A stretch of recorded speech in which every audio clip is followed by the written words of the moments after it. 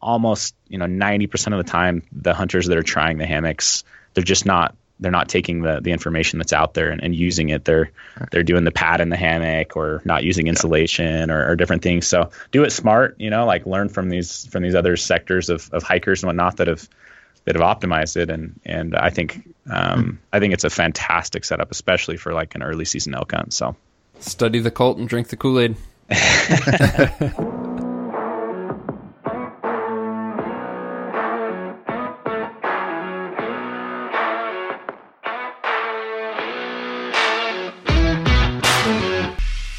Welcome to the Hunt Backcountry Podcast, presented by Exo Mountain Gear. This podcast and the gear that we produce at Exo Mountain Gear share the same purpose: to make you a more capable, confident, and successful backcountry hunter. This show is all about providing you with valuable information from experienced hunters. To learn more about the podcast or about our backcountry hunting packs, visit exomountaingear.com.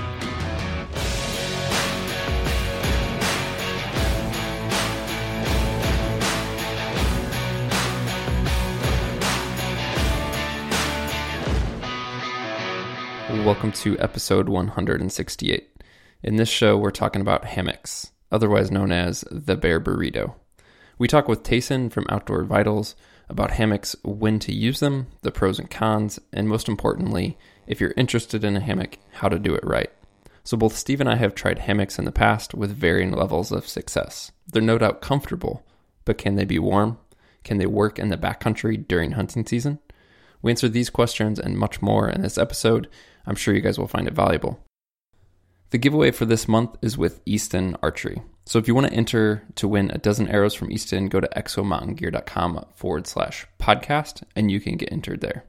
Easton has so many different arrows and arrow shafts for you to choose from, whether you want something fast and light or heavier and harder hitting. Personally, I've been shooting the FMJs for years and absolutely love them. So go check those out at exomountaingear.com/podcast and get entered.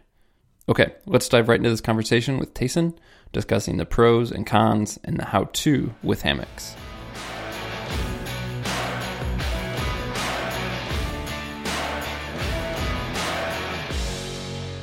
Tayson, welcome to the Hunt Backcountry Podcast. Thanks for joining us. Yeah, no, happy to be here. Big fan. Yeah. Steve, you've done a little bit in hammocks, right, Steve? I have, yeah. I think, gosh, it was when I first kind of got into it. And I had, I'm sure Tayson will attribute to this. It was just didn't know what I was getting into, and it was like 20 degrees or something the first night. Like I scouted with it during the summer, it was great, and then had no sleeping pad, and it got really cold one night, and then that was very, very chilly night. Yeah. So yeah. That was my I've honestly not gone back and explored it. So cool. Yeah. So you had nothing underneath you, no pad or nothing. I take that back. I had like this REI like torso pad, but it kept sliding out from me. Yeah. So it'd slide out to the side. I'd end up with my shoulder and my, basically my whole body would be just on the. It was Hennessy hammock. Yeah. That's definitely the natural progression. Is people like, I want to try hammock camping. They grab a sleeping pad and they give it a shot, and for the most part, that's where it ends. Yeah. I did like. There were some things I just absolutely loved about it. I mean, the whole, it was one of those like, am I going to be able to find a tree and a rock or a couple trees at the right distance to hike to? And I found like the complete opposite of like. It's way easier to find two trees to tie off to than it is to find a nice flat spot to pitch a tent.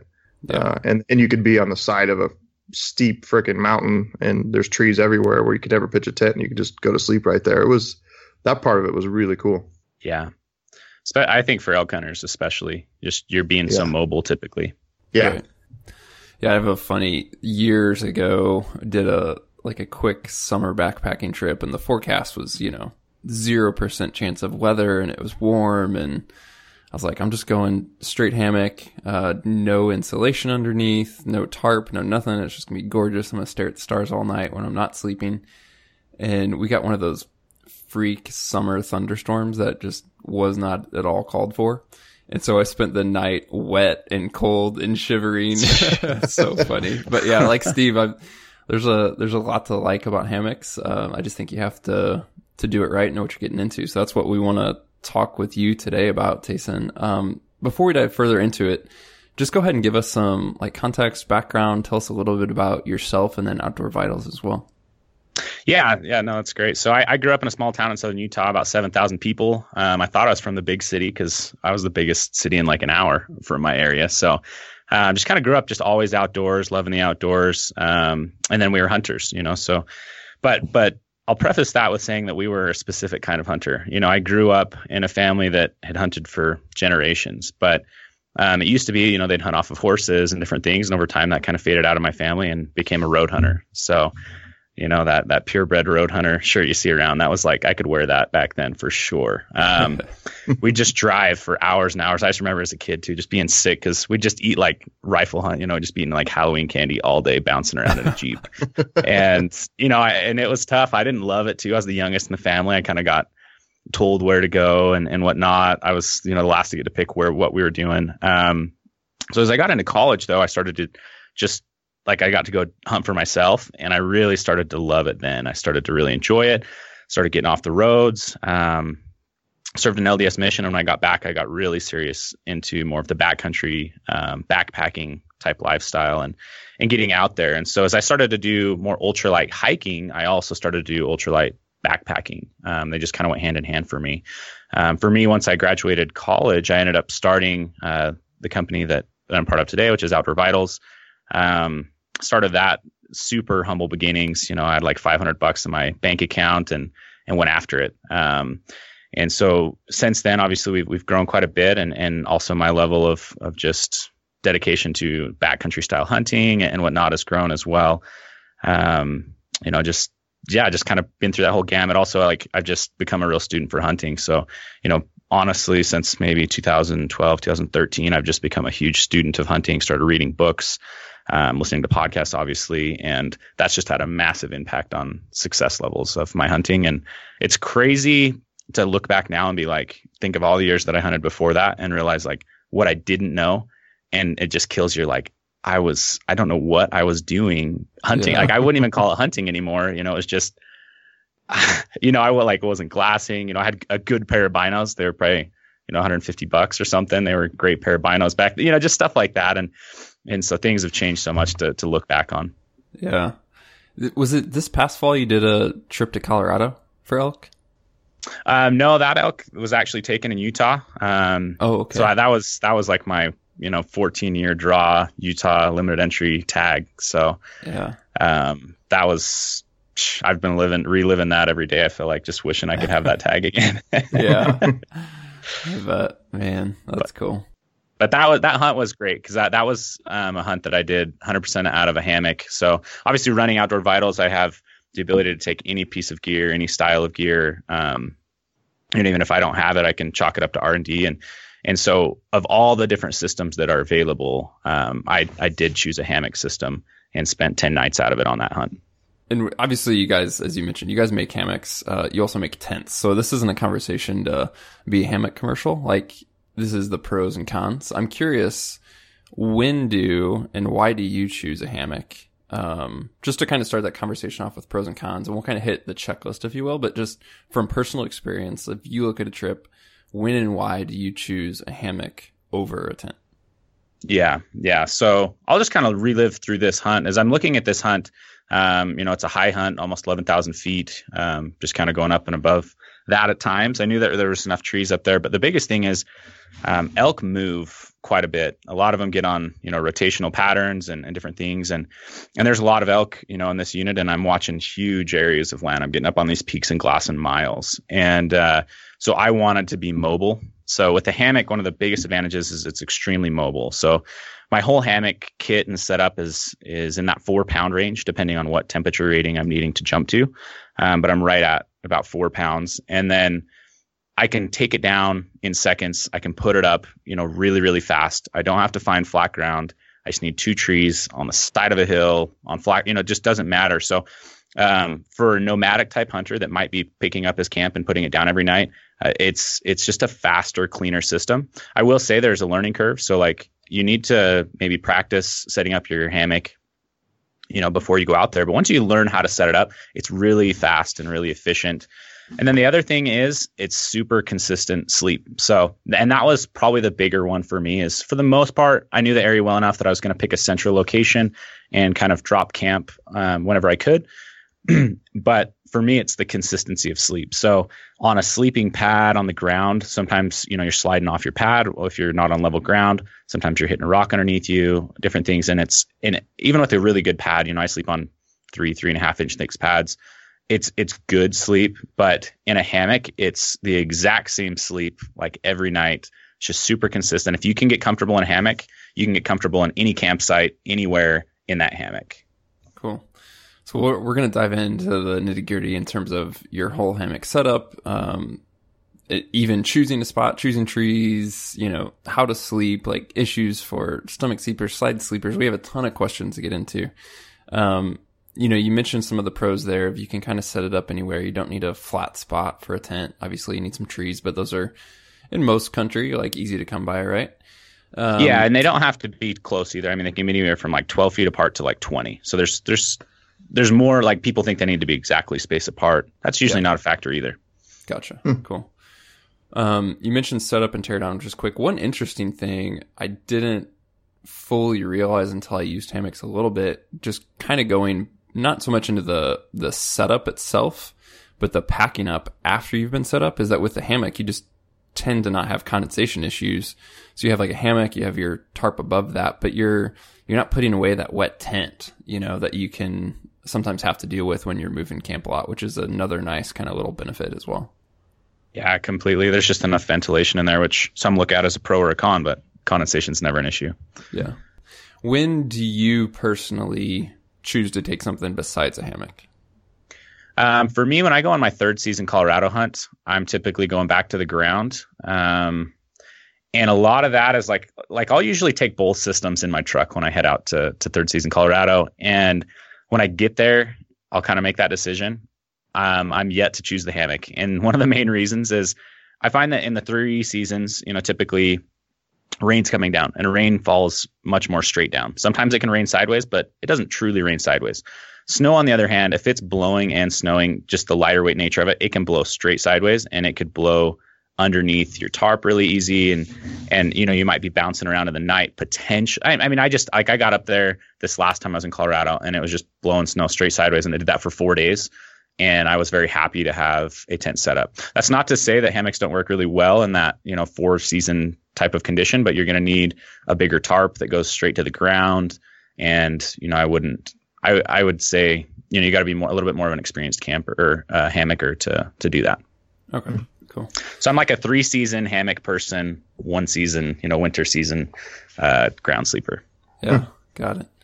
It's funny when we reached out to listeners about, what questions did our listeners have about hammocks? Them knowing that we're going to discuss this on the podcast. One of the first responses that I saw, which I just had to laugh because I've heard this before, but I knew it was going to come up, is somebody asked, how do you keep bears from eating you like a taco? So if we could just start to answer some listener questions with that, what's your personal and professional answer to that one?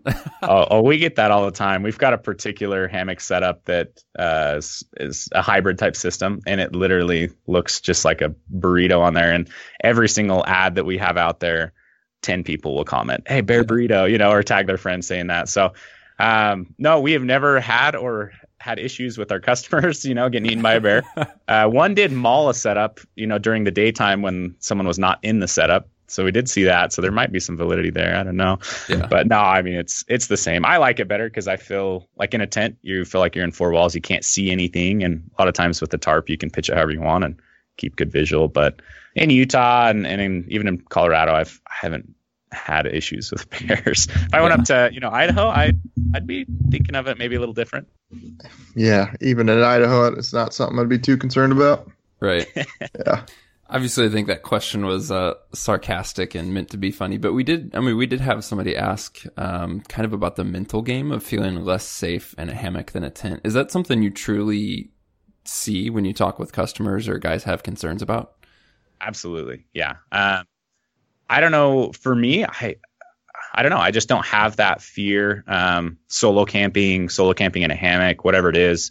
I haven't ever experienced that fear. And I'll be honest, I feel like that fear dissipated for me the second I started hunting predators, right? So, you go out hunt coyotes or maybe wolves in Idaho, different things. And I don't know.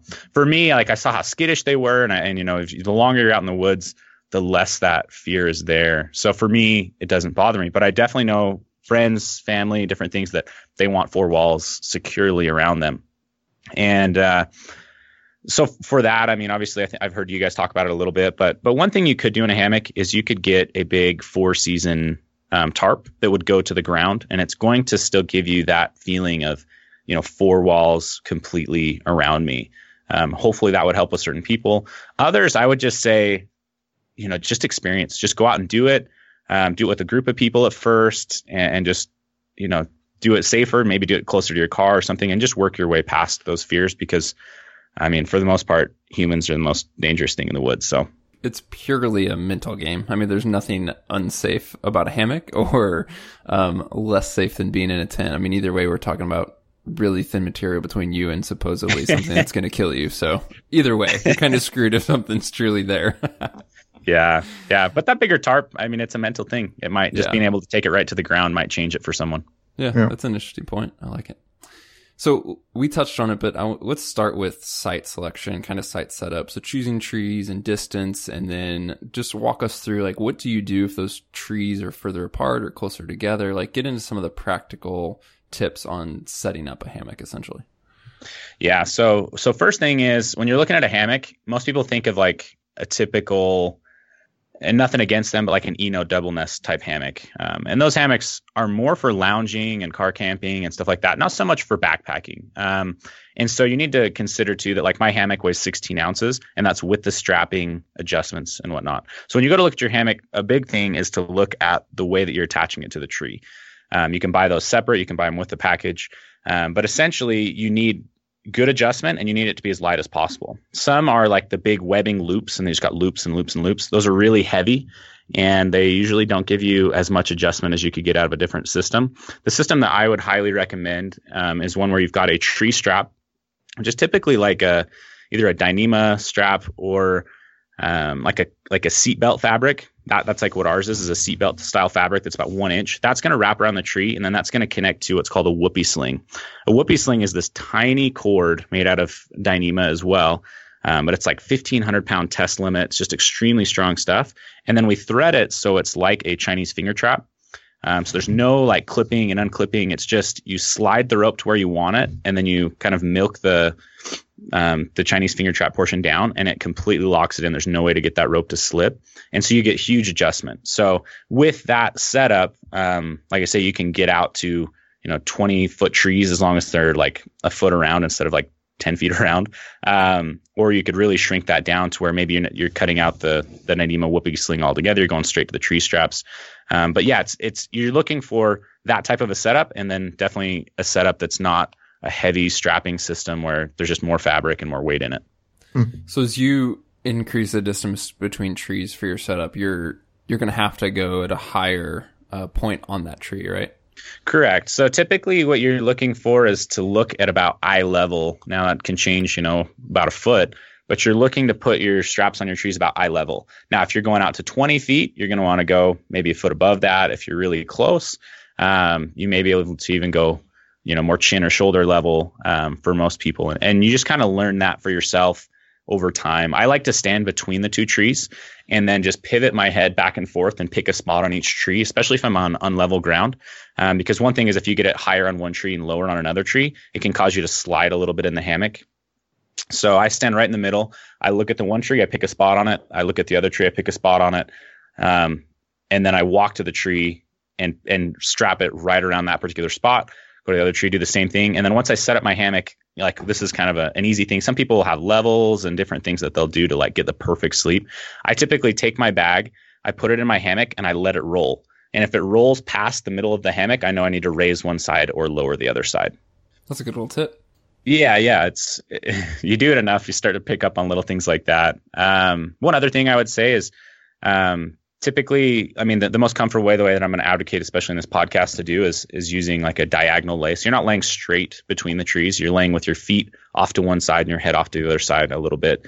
And so you also need to get kind of the right amount of sag. So there's a couple ways to do that. One way that helps is to use what's called a ridge line. And that ridge line is going to go above the hammock between the two carabiners or between the two ends of the hammock. And you put that, I think, at 82% of your hammock length, and that gives you kind of that optimal sag level. Or you can go and look at the tree straps themselves and how they're coming into the hammock. And if you do like a right angle with your finger and your thumb, and you put that up to the line, if you're touching with your finger and touching with your thumb, that's about a 30% angle. And that's also, another way to potentially get that right. Okay. So your index fingers, like, did you say index finger and thumb, right? Yep, index finger and thumb, and like index, you're shooting like a finger gun, right? But you'd put that up there, and it kind of gives you that 30-degree angle. Okay. So your thumb would be like parallel with the tree, pointing up, and then the index finger would be coming out, kind of horizontal with the ground. Correct. Yep. Okay. Gotcha. I just want to make sure it wasn't the other way around, because that would be a much different angle. Yeah, totally different angle. Yeah. Okay. Cool. So that's really helpful. It's funny that you recommend level. I guess maybe one of the things I did wrong is for some reason I was trying to get my feet up a little bit higher. I don't know where I read that or my logic there. I mean, your feet will naturally be a little bit higher because of the sway of the hammock, so you don't need to make that worse, I guess. Like, not make it worse, but you don't need to exaggerate it. Or if you have your feet too high, whether it's on the ground, I just barely did this on a camp out, and I was sleeping on the ground and I had my feet higher than my head and I was too lazy to flip around, and there's a few reasons, and it makes your feet colder potentially. You get less circulation, just different things like that. So you don't need to. You want your hammock as level as possible, and you'll get a little bit of that bow in it just by the shape of the hammock. Okay. So that's one thing I do like. Just a side note is, my grandpa used to always tell us that, if you put your feet above your head, it helps, rejuvenate, get some of that blood really flowing and whatnot. And I feel like in a hammock, you get a little bit of that and just get good flow throughout the night. Yeah. Elaborate on the laying straight versus laying diagonal. What's the benefit to going diagonal there? Yeah, so laying straight would mean your feet are directly pointing at one tree and your head is pointing directly at the tree behind you, right? You're just straight, just like your hammock. It's laying the same angle as your hammock. Laying on a diagonal would mean you take your feet and you kick them off to the side, let's say at a 20-degree angle, and your head is also coming off at about a 20-degree angle the other direction. Hopefully that makes sense, but essentially you're laying in your hammock sideways. So think of like sitting in your hammock. If you were just to sit in it, you usually side enter and you just lean back. It's kind of a combination of doing that or laying with your feet straight to the tree or back. So you're hitting it on this angle. And what that does is it's going to help you lay flat in the hammock. So if you lay straight tree to tree in a straight lay, you're going to have your feet come up like you basically are laying like a banana, right? Your feet are going high, your head's going high, and you're going to have that banana shape. And for most people, that's what they think of when they think of hammock camping. They see that and they're like, oh, I could never sleep like that. And there are some ways to make that better. Like I say, we've got a system that we do actually sleep straight. It's kind of a good, better, best system. That's a good system, but it's not the best system as far as comfort in the hammock. So what I'm typically recommending to people is that they are laying diagonal in the hammock. They're getting on that side. You're using a very long hammock. So like a 10-foot hammock would be the shortest hammock I would recommend. Typically a 10 to 11-foot hammock is what you're looking for. And that also makes it so that you don't get any kind of torque happening in the hammock as you lay on those angles. So you get, let's say, a 10-foot hammock, you kick your heels off to one side, your head off to the other side, and you'll be really surprised at how flat you're laying in that. And when I mean flat, I mean like you don't have your feet too high and your head's not too high. Like your feet and your head and your butt are all about the same level. So sleeping position makes me think of a couple questions that we got from guys who tend to be either a stomach sleeper, just in a traditional bed or what have you, and or side sleepers. So if a guy's a stomach sleeper or a side sleeper in general, is he going to be able to use a hammock? Or do you maybe find that those guys, once they're in a hammock, are comfortable on their back? Like, what are some of the considerations there? Yeah, I can totally relate to that. I'm a 100% side sleeper. Like, I can maybe sleep on my back, 20, 30 minutes, like max. And it's difficult to fall asleep that way for me. Like, I'm a huge side sleeper. That's why when I do sleep on the ground, I've got a big, thick pad because I have to be able to get on my side. In a hammock, you can get on your side. And also sleeping on your back is way more comfortable than, like, for me at least, it just feels like really comfortable and cradling to lay on my back. So even though I'm a huge side sleeper in a bed, I can lay on my back in a hammock and be comfortable, but I also rotate. I'll rotate to one side and, I'll wake up halfway through the night and I'll just roll to the other side and keep sleeping. Stomach sleepers, I don't have a good answer for you. Yeah. Got it. You could try it. Yeah. Do you use a pillow in the hammock at all? I do not, unless I'm sleeping in a straight position. If I'm sleeping in a straight position, I do not. I don't use the pillow behind my head. I actually use it under my knees. Putting it under my knees relieves any kind of hyperextension that could potentially happen, and it also kind of helps you change that angle in your back and lay it a little bit straighter in the hammock. But if I'm going on a diagonal lay, I don't use a pillow. And just revisiting, because I was picturing the diagonal lay in my head, and you mentioned the longer hammocks necessary, and I'm assuming, if you take either end of a hammock, it's coming to a point, like either end is pinching, right? And so you need that longer hammock so you're not trying to lay diagonal near the ends of the hammock. Is that right? Correct, yeah. If you've got a shorter hammock and you're trying to lay on a diagonal, you're going to fight the hammock. Like, it's going to try to force you to go straight. You're going to be trying to force it to go sideways, and it creates kind of that torque throughout the night. So let's talk about tarps. So obviously hammock, and we're going to get into other things like insulation underneath, but let's talk about coverage up top and tarps. You mentioned just in passing, different styles, different shapes, different amounts of coverage. Like, just walk us through what to look at, what to consider when choosing a tarp, or some other coverage for a hammock setup. Yeah, for most people, I'm recommending a 6-sided tarp. Typically, I like catenary cuts. It helps keep and a catenary cut means it's slightly cut in towards the center of the tarp between both points. That helps with keeping the the tarp tight, the tension out of it and whatnot.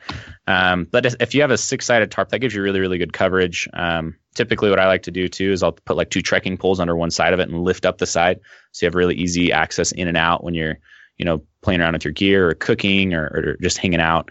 But that 6-sided tarp gives you a lot of coverage. You can do a 4-sided tarp and you're going to obviously put the 2 corners tied to the trees and then 2 sides straight, at 90 degrees from the trees. And that's going to give you good coverage as well. But personally, I like the 6-sided tarp. Gives you a little bit more coverage, for gear and storage and whatnot. So I'd recommend that for most people. It's also a good, a tarp is a good thing because it's dual use. You can use it on the ground. In an ultralight setting, you could totally use it on the ground. And then there are 4-season tarps, which would basically be like a 6-sided tarp, just with more material so that it can go all the way down to the ground. And then usually they'll have stakes for kind of doors on each end. So kind of on the tree sides, there's these doors that kind of overlap. I don't have any of those. For Outdoor Vitals, place to look for that would be I think War Bonnet has some or different places like that. But so those are kind of the different coverages. For most people, like when you think of a tarp, definitely don't think of your blue big tarp from Walmart. You're looking at a tarp that's, less than 16 ounces, usually still nylon or still polyester. And yeah, like I say, a 4-sided tarp works well. For me though, I typically am hedging towards a 6-sided tarp. Just gives you a little bit more coverage under that. So one of the concerns I've had about using hammocks for extended trips or, when the weather is more variable, is just kind of the livability of a hammock setup in terms of not sleeping, but at night after the hunt, cooking, lounging, or even let's say you get a day that's mostly rain. It's not a good hunt day. And otherwise you could pass that in a tent and be playing cards or whatever, but now you're in this hammock and do you have coverage? So with that 6-sided tarp and of a decent size, do you still find that you can kind of use that just to what's called livable space? And it's not just covering the hammock itself for sleeping. Yeah. Well, that's kind of the best part of a hammock is the lounging aspect. So like I say, what I'll do is I'll take I'll pick one side of my tarp. I'll take my trekking poles and I'll pitch that side of the tarp high. I'll extend them as high as they go, throw the corners over that and extend that up. And then you've kind of got that porch mode is what a lot of people will call it, where you can walk in and walk out of your hammock and then you can sit. So instead of sitting on the ground, you're lounging in a hammock, you're cooking out of your hammock. I just cook right underneath my hammock typically, and I'll just kind of lounge there. And so that part is really nice. One thing I will say is if you're with 2 people and you're, the kind of people that would share a tent, that can be nice if you're experiencing a full day of bad weather. and you are the kind of person that just wants to sit in your tent during that day, sometimes it's nice because otherwise you're kind of calling back and forth between hammocks. Like typically you can get them pitched pretty close to each other, or like a lot of times we'll share at least one of the same trees. But you're still like not face to face. You can play cards in that type of a setting. A lot of people though, like what they'll do is if they do want to sit on the ground, they'll roll their hammock up and just kind of pull it up higher out of the way. And that way you could sit underneath there as well. I personally have never been like trapped in my shelter all day. I typically just put on my rain gear and go anyways, and wait for those breaks to be right in the right position. But yeah, there's definitely options there. For everyday type lounging, I prefer a hammock because I don't have to sit on the ground and get dirty or sit on a rock or try to find a pad to sit on. You just get to sit right in that hammock and kind of swing around while you're cooking stuff and lounging around. Yeah, it's interesting too, as you mentioned. I mean, the tarp can be used for other scenarios, which I think is another benefit there. So let's talk about one of the primary concerns. We got a lot of questions on it. Steve, you mentioned it up front, and that's just colder weather. So we'll get into like the specifics on how to deal with that, how to protect yourself in colder weather. But in general, do you feel like that there is a lower limit that you should transition back to the ground, or do you feel like with the right setup you can do a hammock at pretty much any temperature? You can totally do a hammock at any temperature. Like I say, I kind of touched on the fact that I usually in the 4th season am going back to the ground, and that's kind of personal preference. That may change in the future, but there's some guys out there you can definitely find on YouTube and whatnot, and they're sleeping in their hammocks at like -20, -30. They're definitely pushing those limits like big time. And they're going to start changing things. They'll start doubling up insulations. They may even go back to a straight lay to get more efficiency out of their insulation. Just different options as far as that goes to get lower. So for someone like us, though, we're typically making our gear in a 0 degree, a 15 degree, and a 30 degree setup. I'm typically advocating people get either the 15 or the 30 degree setup and using it in 3 seasons. But the biggest part is avoiding that CBS, right? The cold butt syndrome. And that's going to come from that quilt, whatever's underneath you, keeping you warm. Like most of the time, it's not a problem keeping you warm on the top. People understand that concept, but they don't understand is keeping your backside warm in a hammock. For guys who haven't thought of it, like the hammock's new to them, explain why that underside gets cold and why you can't just, crawl up in a sleeping bag and get in a hammock and be warm. Yeah, so anything that you lay on is compressing underneath you and providing no thermal value. That's why, people are switching to quilts on the ground, is because in a sleeping bag, whatever you're laying on is just compressing and there's no value to it. The warmth on the ground comes from your pad. Well, you jump in a hammock and you don't have a pad in that hammock, which, I mean, some people do, but it's not ideal. And so you've compressed all your insulation. And so now you're not only, don't have any insulation underneath you, but now you've got like any breeze is blowing right against you. It's not like the ground is underneath you where there's no breeze. Like there's a breeze and there's no insulation. So it can get really cold on your backside if you've got nothing underneath you. And then explain why just putting a sleeping pad in a hammock, because clearly people try that. And some people like it, but I think it has some issues. Explain why that doesn't work well, or at least ideally. Yeah, so a sleeping pad in a hammock, one, like there's a lot of things there. Like one, you're going to have a harder time getting on any kind of an angle. You're going to probably be more sleeping in a straight line because your pad is going to be fighting with your hammock all night. And most people, I would say like as high as like 90% of people that try that style, they end up waking up through the night and their pad is either halfway out of the hammock or their pad is literally on the ground next to the hammock, and they don't know how that happened because your pad is just not built to conform into the hammock. And so it wants to move and roam, and the hammock's pushing it this way and you roll this way and it just pops out of there. So a pad is like, you could trial it in that method by putting a pad into a hammock to provide that warmth from underneath. But if you do that, like you have to realize like that's not really how the hammock should be used, and you're not going to have a great experience with it. So it's kind of like, I don't even know if it's worth trying, because you're going to make it a decision about the hammock, kind of like Steve did, where it's not the accurate way that it should be portrayed if you're really wanting to try it. Gotcha. So then the solution, and like you guys aren't the only ones doing this, but the solution that you guys have is it's called an underquilt. So explain what that is, how it works, and why it's ideal for the hammock then. Yeah, so the idea of an underquilt's been around for a long time. Probably I would say over 10 years for sure. There's this like little niche hammock, we'll call it like a cult out there where they're just like, because they are like I said, we released a product that didn't like conform with how people really wanted to use a hammock or had been using it. And they freaked out. Like, it's crazy. And it was different. Like, it's like, it wasn't built for those guys, but they had an opinion for sure. And that's fine. They have been doing it a long time, and they understand a lot of things, and they're spending a lot of nights out of them. But the underquilt concept, what it is basically just kind of like picture a rectangular piece of down, right? Like a sleeping bag type, like a blanket, sorry. But on each corner and different things, you've got a way to suspend that up and underneath your hammock. So they're going to come with a suspension kit that you're going to click into the carabiners or onto the line of your hammock. And then you just adjust it so it comes up and it hugs the bottom of the hammock. It's just, you want like perfect contact between you, the hammock and the underquilt. So when you get in there, it's just hugging your backside, and that's providing that warmth underneath you. The best part about the underquilt is it just works just like the hammock would. You go on a diagonal, it just moves on a diagonal. If you have a good suspension system, you can just kind of tug corners and it's going to adjust and hold perfectly in place wherever you want it.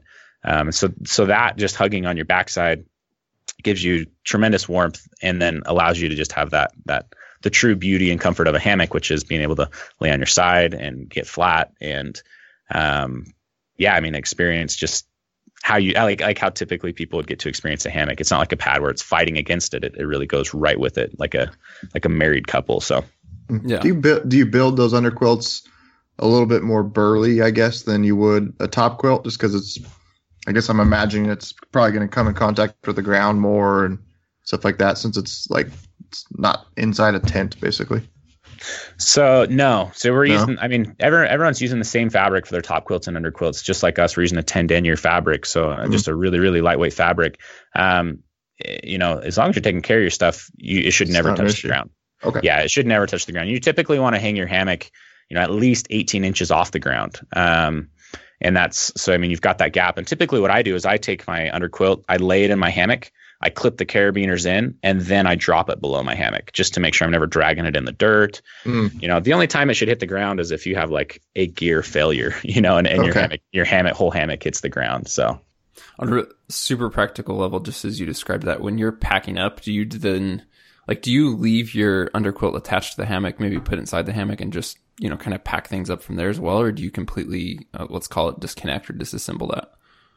So I disconnect them, but I'm not adjusting any of the bungees or anything on it. So when I click it in the next time, it's in the same position. And that's more so just from me using the stuff bags and stuff that come with it. Like a hammock has a little stuff pouch on the side of it. And this comes, so that's more of me just not like combining everything, but you definitely could. And then you mentioned, so the ideal is to have that underquilt just kind of hug the contour of the hammock. So when you clip that in on the carabiners or on the line, is it pretty adjustable there to is there much to, let's say, fit it to get that ideal contact, like in terms of adjustments to make, or you pretty much clip it in and generally it's good to go? Yeah, there's very little adjustments I feel like that you have to worry about, and that's just mainly due to the properties of a bungee cord. You want that hammock to sit, or that underquilt to sit tight, and so if you get it a little bit too tight, that bungee cord and the way that we do it, especially, like, it gives you a lot of give and leeway. So it's definitely not too technical at all to get set up and get right. So yeah, it's pretty easy. And then like along with that, like, we do a differential cut. So what that means is the inner fabric is going to be smaller than the outer fabric. So even if it did get strung a little bit tight by accident or just by not getting that perfect fit, it's not going to like destroy loft or anything like that. It's still going to stay lofty and warm. So it's really forgiving system. So in terms of insulation back inside the hammock, so with you sleeping bag quilts, do you have anything to look for there, considerations to make there, or in general, if a guy already has a sleeping bag or a quilt, he's going to be able to transition that into a hammock without any issue? Yeah. So with that, most people are looking at this, and it can get a little bit pricey to go and just buy, a hammock, a tarp, a top quilt, and an under quilt, that can get a little bit pricey. So I typically recommend people kind of, you can look at doing it in phases. And so if you already have a good sleeping bag, you can use that inside the hammock, but it's just extra weight. Like that's just all it is. You're just packing extra weight. So, maybe if the first year, like, okay, I've got a few $100s to go and give this a shot and see if I like it. So do it with your sleeping bag and give that a few sleeps like that. And then as you get addicted to it or really like that style, then go switch out your sleeping bag for the top quilt. But there's definitely no reason to use a sleeping bag in the hammock because it's everything underneath you is covered underneath the under quilt. And so it's just like the pad and a top quilt. It's the same concept. You just need a top quilt on top of you. It's also going to be much easier to get in and out with the top quilt because now you're in a hammock trying to run a zipper and different things like that. And so if you are using a sleeping bag in there, maybe just leave it unzipped and tuck it around you like a blanket. Yeah. And when you say top quilt, you don't necessarily mean it's like hammock specific. You're just talking about a quilt, like a sleeping quilt, to give context. Like we've talked on this podcast that Steve and I have tried, like Enlightened Equipment, Catabatic, Hammock Gear, like those types of just general quilts, not something that's like purposely built for a hammock. Yeah. So coming from kind of the hammock community a little bit, they all call them top quilts because they've had to differentiate between an under quilt and a top quilt. If they called it a quilt, then you don't know which one they're referring to. So I make that mistake a lot. Just like at the Western Hunting Expo recently, I'd say like a top quilt and they're like, do you mean a quilt? Top quilt is just the same thing as, a quilt for those of you listening. What I do recommend with that is buy a quilt for a ground setup. And what that means is a ground setup quilt is going to be wider. So a hammock quilt might be 50 inches wide, whereas a ground quilt might be 56 inches wide. So buy one for the ground setup so that it's totally usable on the ground and you have that additional coverage.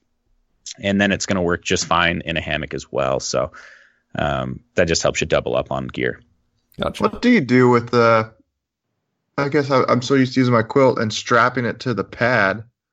You just kind of snug up the straps a little bit more and sleep basically on the straps. So that'd be the only option, right? For me personally, I'm not really using the straps. I use the one that obviously the one that cinches it around your shoulder. So I do our top button. Pop my head in and cinch that. But in a hammock, it stays around you tighter. Yeah. Mm-hmm.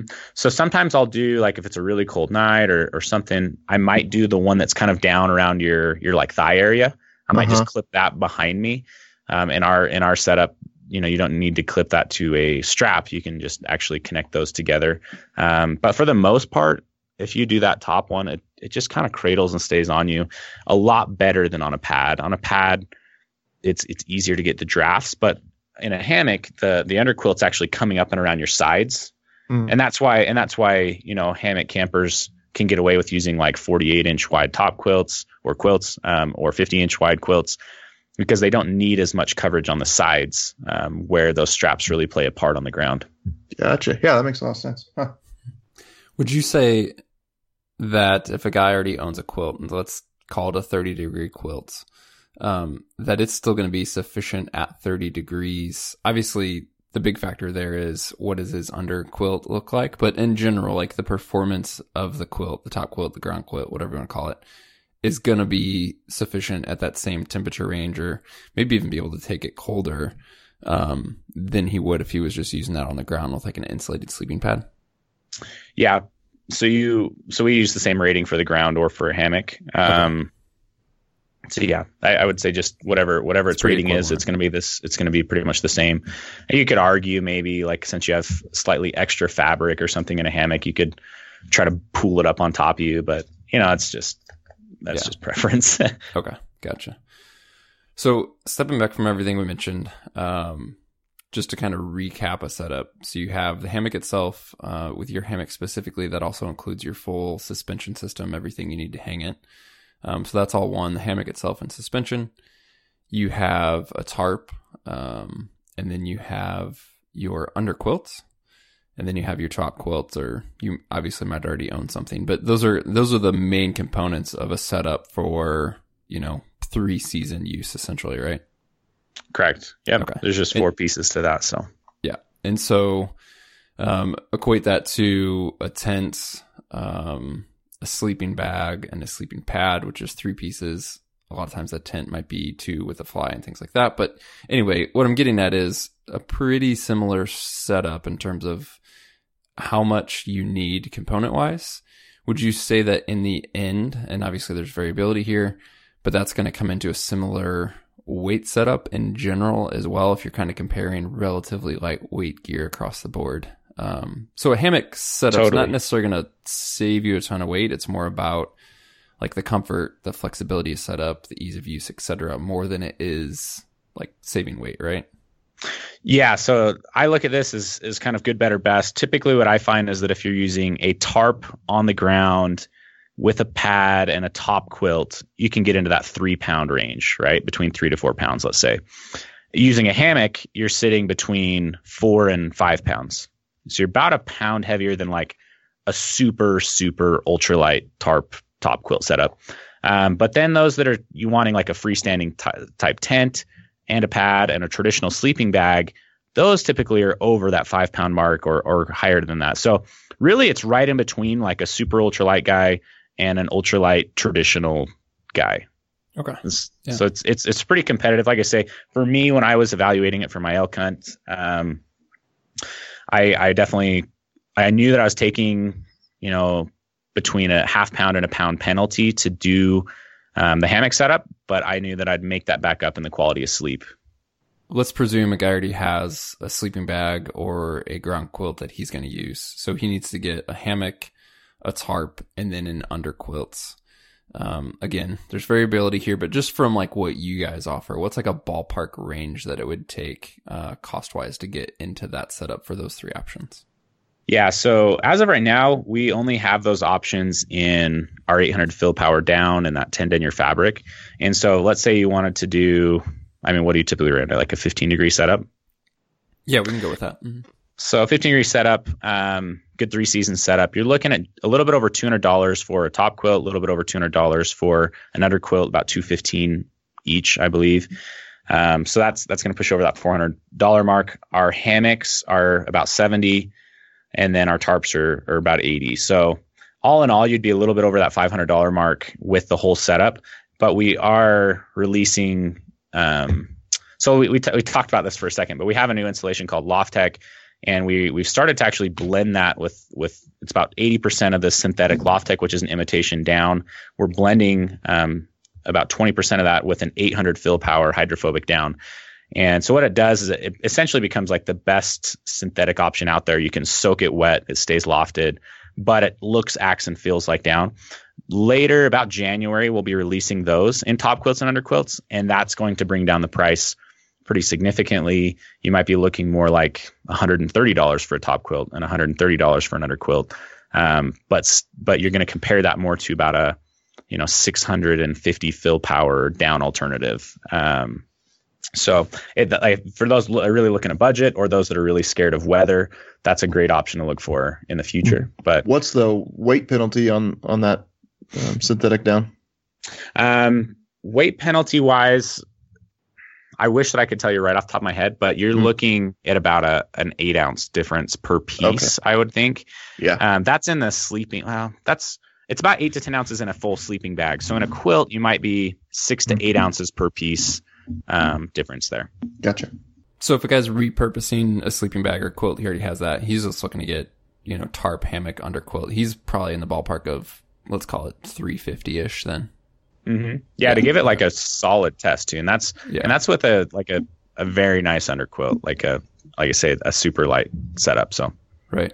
One thing that I've played with it just a little bit with my under quilts in super warm weather for camping, and obviously I have a quilt, like just let's call it a top quilt, a ground quilt.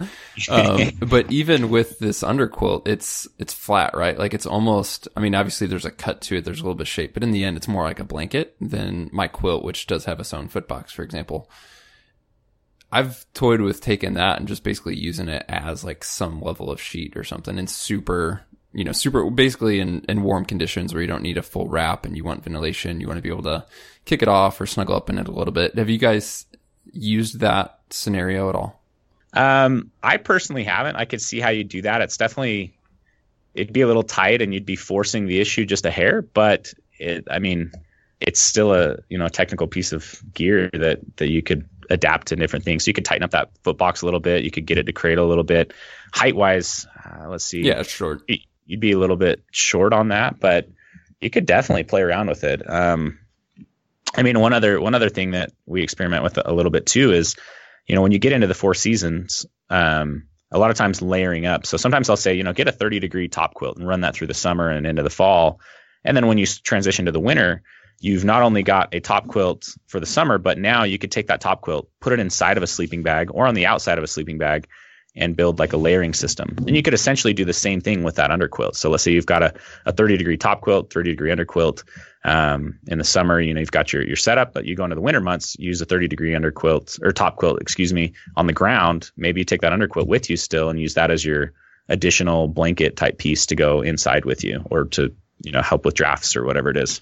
One thing we didn't touch on that I see a little bit is just bug nets. So for hammocks, again, you're in this open space or you're not in a tent with, full coverage there.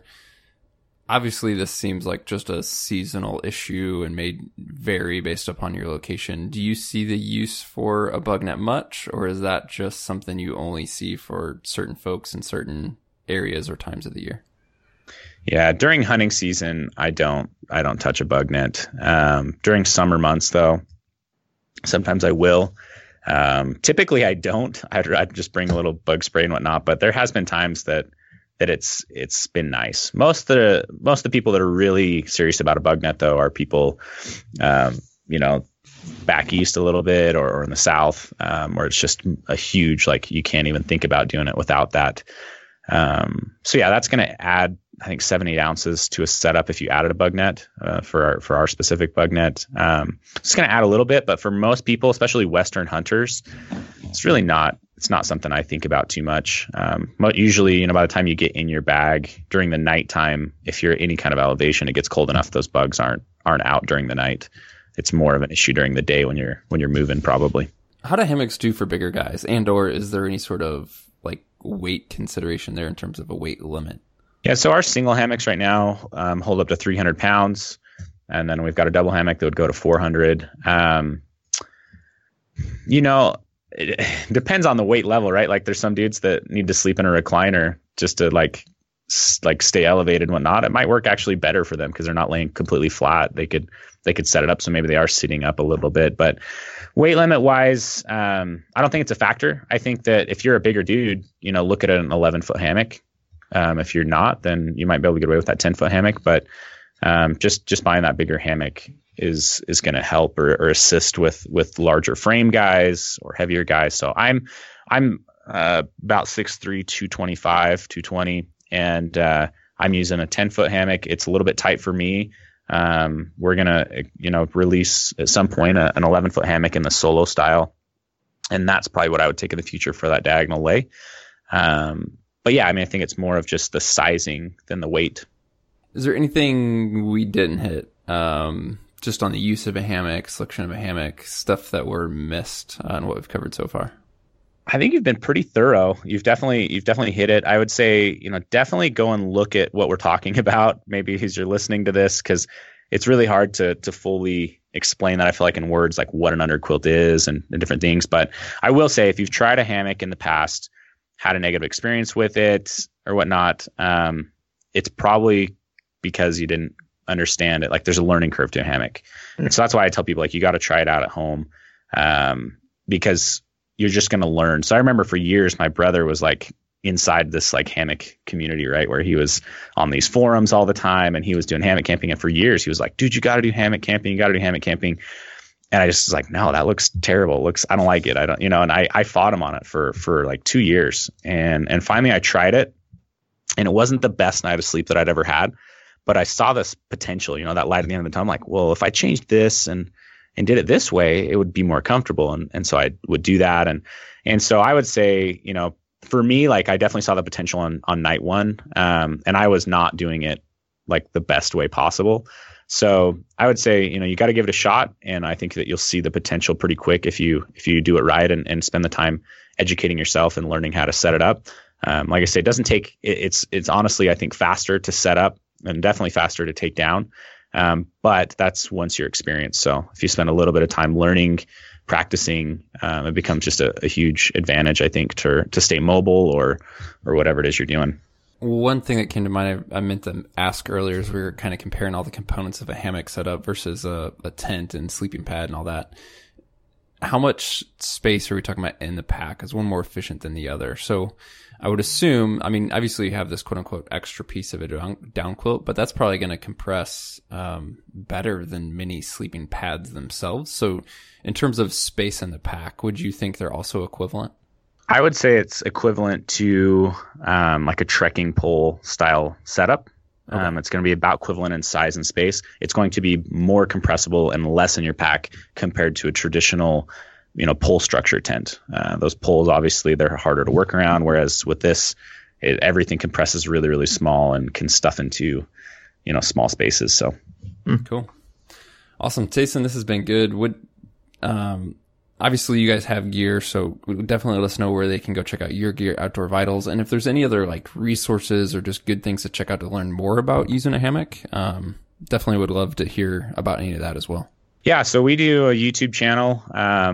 If you want to go and really compare this, we have one video that just killed it. I don't know if it's got like 400,000 views or something, where I really dissect ground camping versus hammock camping. So that'd be a great resource to look at. Also, if you decide, I want to give this a shot, there's some more videos on that channel, about diagonal lay or setting it up and whatnot. So that's a great resource to go look for.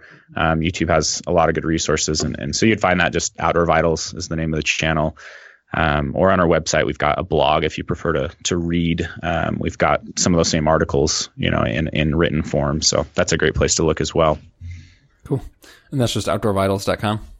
Yep, outdoorvitals.com. Making me want to reach a hammock this summer just give it a go. See if I so there's everything. There's this natural learning curve to it, and like I said, I used it for a summer, and then basically I got out mid-September and it got freezing cold, and I literally, that's been, I don't know how many years ago, I have not touched it again. It's sitting in my garage. I still have that original hammock, so kind of fun to try.